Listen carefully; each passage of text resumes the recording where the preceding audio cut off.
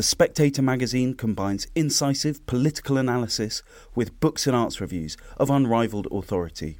Subscribe today for just £12 and receive a 12-week subscription in print and online, plus a £20 Amazon gift voucher, absolutely free. Go to spectator.co.uk/voucher. Welcome to Holy Smoke, the Spectator's religion podcast. I'm Damien Thompson.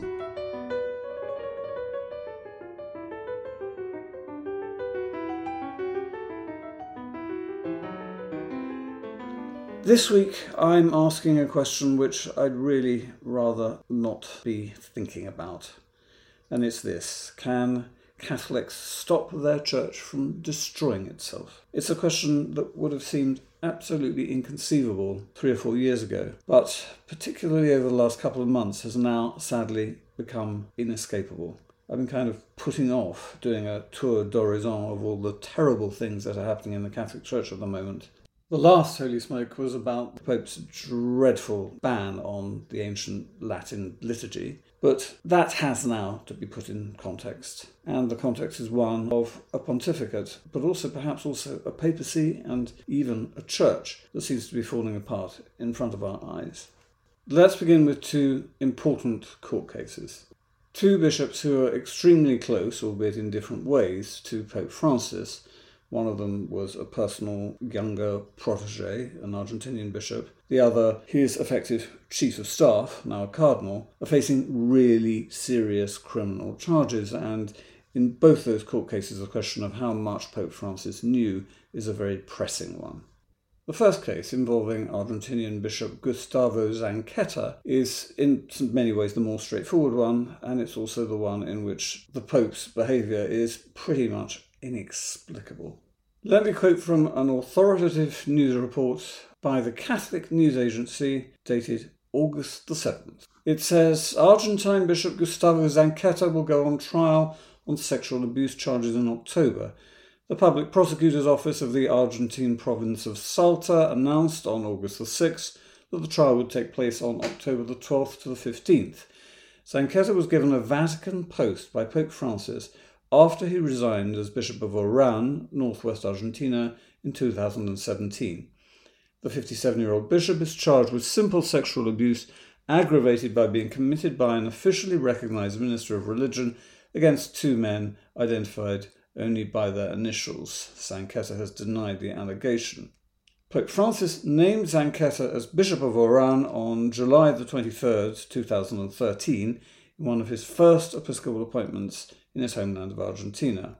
After resigning as the head of Oran Diocese for, quote, health reasons at the age of 53, Zanqueta was appointed to the specially created position of assessor at the Vatican's administration of the patrimony of the Holy See. APSA, as it's known, oversees the Vatican's real estate holdings and other sovereign assets. End quote. So here's a man very close to Francis, whom the new Pope appointed bishop almost immediately on taking office, and yet who resigned for health reasons, and it appears in scare quotes in the Catholic news agency report, because nobody believes it was health reasons, very, very quickly. What was really going on? Well, the truth is that Zanqueta faced claims that he spectacularly mismanaged the finances of his diocese. And those claims are supported by what happened after he was charged with alleged sexual abuse. To quote the Catholic news agency again, Oran's Economic Crime Unit raided offices in the Chancery in November 2019. The raid was carried out to investigate Zanqueta's alleged fraud against the state, according to the local newspaper, El Oranense. And to be clear about this, Zanqueta was suspected of, at the very least, spectacular financial mismanagement before Pope Francis decided to give him a post in the body that oversees Catholic investments. Absolutely incredible. Moreover, to make matters much worse, As early as 2015, the Pope knew that Zanchetta had been accused of sexually inappropriate behaviour, and specifically that on his mobile phone there had been discovered, and I'm quoting Catholic News Agency again, images depicting young people having sex in addition to lewd images of Zanchetta himself. It's a matter of record that Francis asked Zanchetta about these images in 2015, probably actually saw them, but decided to take no action after accepting Zanchetta's explanation, let's put that in quotes, that his cell phone had been hacked and that the accusations were motivated by ill feeling towards Francis. And I think it's fair to say that it's putting it mildly to say that this explanation was greeted with extreme scepticism by pretty much everybody else in the Catholic Church. And whether Francis believed it himself or not is, I think, an open question. Anyway, Zanchetta's trial is finally getting underway. It's been delayed by COVID, but it was also delayed by the fact that the Pope chose to give this famous financial bungler a role inside the sovereign Vatican city-state, which meant that Argentine prosecutors found it very difficult to get at him, as the Pope would have been well aware. And now the far more complex, indeed truly Byzantine case of Archbishop, now Cardinal, Angelo Becciu, who in his previous job as the number 2 in the Secretariat of State was effectively Pope Francis's chief of staff. Let me now quote a BBC report from the end of last month. A Roman Catholic cardinal who was once a close ally of Pope Francis has gone on trial at the Vatican, accused of misusing church funds in a ruinous London property venture. Cardinal Angelo Becciu, 73, is the most senior cleric in modern times to face trial for alleged financial crimes. He's charged with spending £300 million of church money on a botched deal to buy a property in Chelsea that incurred huge losses. He denies wrongdoing. A 2-year investigation exposed how the Vatican lost millions of euros, including donations from worshippers, after buying a former Harrods warehouse in Sloane Avenue, Chelsea, in 2014. The Cardinal was formerly in charge of donations, key point, at the Secretariat, which handles Vatican funds. The charges against him include allegedly channeling money to businesses run by his brothers in their native Sardinia. 9 other defendants are also accused of crimes, including extortion, embezzlement, money laundering, and abuse of office. And they include the Swiss lawyer René Brulhart, who previously headed the Vatican's financial regulation body. Sorry for the cliché, but you couldn't make it up. Now, at this point, defenders of Pope Francis will say, yes, but this is a culture of corruption which he inherited, and they are absolutely right about that. Corruption under Benedict XVI was nothing short of grotesque. And when Francis was elected, he said he was going to clean it up. And he appointed Cardinal George Pell from Australia, a famous bruiser with, as I've said elsewhere, a very keen nose for bullshit, to bang heads together. Pell quickly realised that the first head he needed to bang was that of then Archbishop Angelo Becciu, whereupon Becciu tried to get the Vatican's first independent auditor, appointed on the advice of Pell, jailed for doing his job properly and looking into the many dodgy investments and expenditures that were incurred by the Vatican while Becciu had his very sensitive job at the Secretariat of State. The Auditor General, a man of impeccable reputation called Libero Maloney, was threatened with being thrown into one of the jail cells that actually exist and are used surprisingly often in the Vatican. And at this point, Cardinal Pell couldn't help him because he was being yanked back to Australia on what turned out to be disgracefully trumped-up charges of sex abuse, charges which those corrupt clerics in the Vatican whom Pell had in his sights were very keen to see him convicted on, and may indeed have cooperated with the very anti-Catholic police authorities in the Australian state of Victoria while the case was proceeding. They were not best pleased, needless to say, when Cardinal Pell's conviction was completely overturned by the High Court of Australia, and nor were various liberal Catholic journalists terribly pleased, since they loathed Pell for his conservative stance on various matters and had made idiots of themselves by presenting Becciu as an instrument of Francis's financial reforms, which never happened. Now, you could argue that the very fact that it's been the Vatican that's prosecuted Becciu after he left his job in 2018 points to the fact that Francis is finally getting round to reforming Vatican finances. I just don't buy that, and for one simple reason. Becciu was eased out of his job in 2018 because the rumours of financial skullduggery were becoming absolutely overpowering. At which point, what did Pope Francis do? He made Becciu a cardinal and put him in charge of the department for making saints in the Catholic Church. Well, certainly less influential than his previous job, but nonetheless it carried a red hat with it, and that's the one thing that ambitious Vatican clergy crave more than anything else, because it means they can vote in the next conclave and possibly become the next pope. Now, and I'm sorry this is so complicated, but that's the Vatican for you. It's true that last year Pope Francis unceremoniously sacked Becciu from his job running the Congregation for the Cause of Saints, and indeed told him that he would no longer enjoy many of the privileges that go with being a cardinal. And he did that very brutally, possibly in one of his famous rages. Thoroughly justified rage, you might say. But why did he make him a cardinal in the first place? It reminds me a bit of Francis very theatrically sacking Theodore McCarrick, former Archbishop of Washington, as a cardinal, and indeed laicizing him, only at the point at which the secular press in America had got hold of allegations that McCarrick was guilty of abusing minors, and he now faces a criminal charge on that account, despite being in his mid-90s. But Francis had known about McCarrick's reputation as a sexual predator since becoming Pope in 2013, possibly before that. And he chose to do nothing. In fact, on the contrary, he rehabilitated McCarrick and sent him all over the world, including to China, where McCarrick helped to negotiate the completely indefensible deal whereby loyal Chinese Catholics are basically handed over to their persecutors in the puppet Chinese Catholic Church run by Beijing, which the Pope now recognises. You may think that that's a grave failure of Vatican foreign policy and nothing to do with sexual or financial scandals, but not so fast.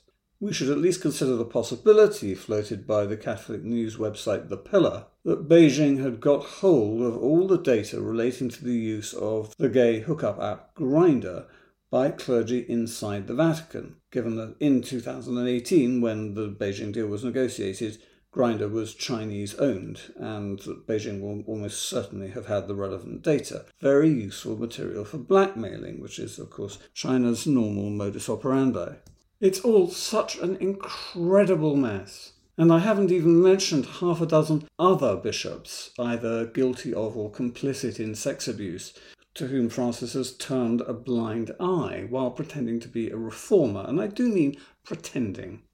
And this pervasive sense of double standards extends well beyond questions of criminality.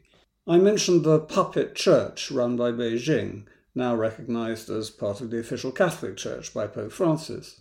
Now, the very few people who defend the pact can talk till they're blue in the face about the fact that there was a grey area between the two churches, which is true.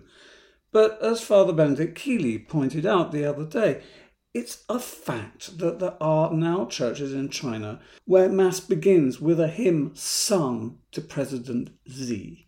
It's a deification or near deification of the civil authority, reminiscent of the Roman Empire. The difference being that the Church is okay with this. And under Francis, the Church is also okay with the Pope and bishops grovelling in front of what may be a pagan idol, if you think in those terms, or may just be a disgusting fake tourist trinket called the Pachamama, but isn't okay with priests and bishops celebrating the ancient rite of the Catholic Church in the West. And actually, it's easy to move from double standards to outright dishonesty. Because if you read the horrible, clumsy and confusing Apostolic Letter Traditionis Custodes, dating from last month, in which Pope Francis did his best to ban as many celebrations of the traditional Latin Mass as possible, you'll discover all sorts of obviously bogus excuses for clamping down on liturgies which Pope Benedict XVI wished to see restored and promoted, even if he recognised that they weren't going to become the norm in the Church. Most Catholics want Mass in the vernacular, and that's just a fact. How far back in Catholic history do you have to go to find a pontificate which treats the faithful with such open scorn? Pope Paul VI, whatever you think of the liturgical reform that he initiated, would never have dreamt of doing so. Nor can you possibly imagine him being caught out saying things in interviews on the papal plane which turn out to be simply not true. Catholics who, until now, have been encouraged to treat the Pope as almost a living saint, or in the case of John Paul II, some sort of ecclesiastical rock star, are now learning the hard way that the particular hierarchical structure of the Catholic Church really does mean that the fish rots from the head down. A pope whom the media naively still believe is essentially a democratic figure who wishes to devolve his power turns out to be one of the most authoritarian pontiffs for centuries. They all make bad appointments. God knows John Paul II made plenty of them. But the thing about Francis's bad appointments is that they follow a particular pattern. They are made for political reasons, or so it seems. And that does nothing to encourage confidence in the authority of the Pope. The only possible upside to this is that many ordinary, fairly conservative Catholics, those friendly to the old rite of the Mass, for example, can make their displeasure known to the world at large and to their bishops, with perhaps fewer qualms than in the past, perhaps sensing that many middle-of-the-road bishops long ago lost patience with this particular pope. For example, the sheer bullying unfairness of Traditionis Custodes means that lots of bishops are very reluctant to implement it. And as it happens, this weekend, on Saturday and Sunday, there are two opportunities on either side of the Atlantic for Catholics friendly to the old rite, who may not wish to attend it, but who recognise the petty vindictiveness and incoherence of this latest sinister document, to make their displeasure known to the rest of the Church. On Saturday afternoon in Westminster Cathedral, the Latin Mass Society is holding a solemn Mass, and on Sunday in Philadelphia Cathedral, there is a pontifical high Mass celebrated by Bishop Joseph Perry and with music supervised by the world-famous Scottish composer Sir James Macmillan. A spectacular attendance of those services, and it would have to be spectacular, would send an important message to bishops and cardinals that this pontificate has been a disaster. It has trampled on the rights of the faithful, and it has done so not just in the area of liturgy, but in almost any area you care to name, whether it's doctrinal consistency or sexual and financial probity, because the man in whom so much power is invested has quite simply abused it at every turn. Of course, that doesn't really answer the question with which I began, which is, can Catholics stop their church falling apart in front of their eyes? But what we can say is that all the scandals in which Francis is implicated, together with the devastating and still not yet fully understood impact of COVID, means that the next College of Cardinals must choose its man much more carefully. Because one thing's for sure, the Catholic Church may conceivably be able to survive one bad pope, but it certainly can't survive two in succession. Not in the modern world, where they're very well informed about the horrors perpetrated by senior clergy. Well informed on social media, that is, rather than in the mainstream media, which ignores or misrepresents the Catholic Church, to say nothing of the dying remains of the Catholic press. But that social media really matters, which is why mediocre bishops, and most bishops are mediocre, dislike it so much, but are beginning to pay more attention to it. And in my more optimistic moments, and they don't come very often, I can just about persuade myself that the world's cardinals will be prepared to overlook partisan divisions in their determination to restore moral integrity to the See of Peter. It can't happen soon enough.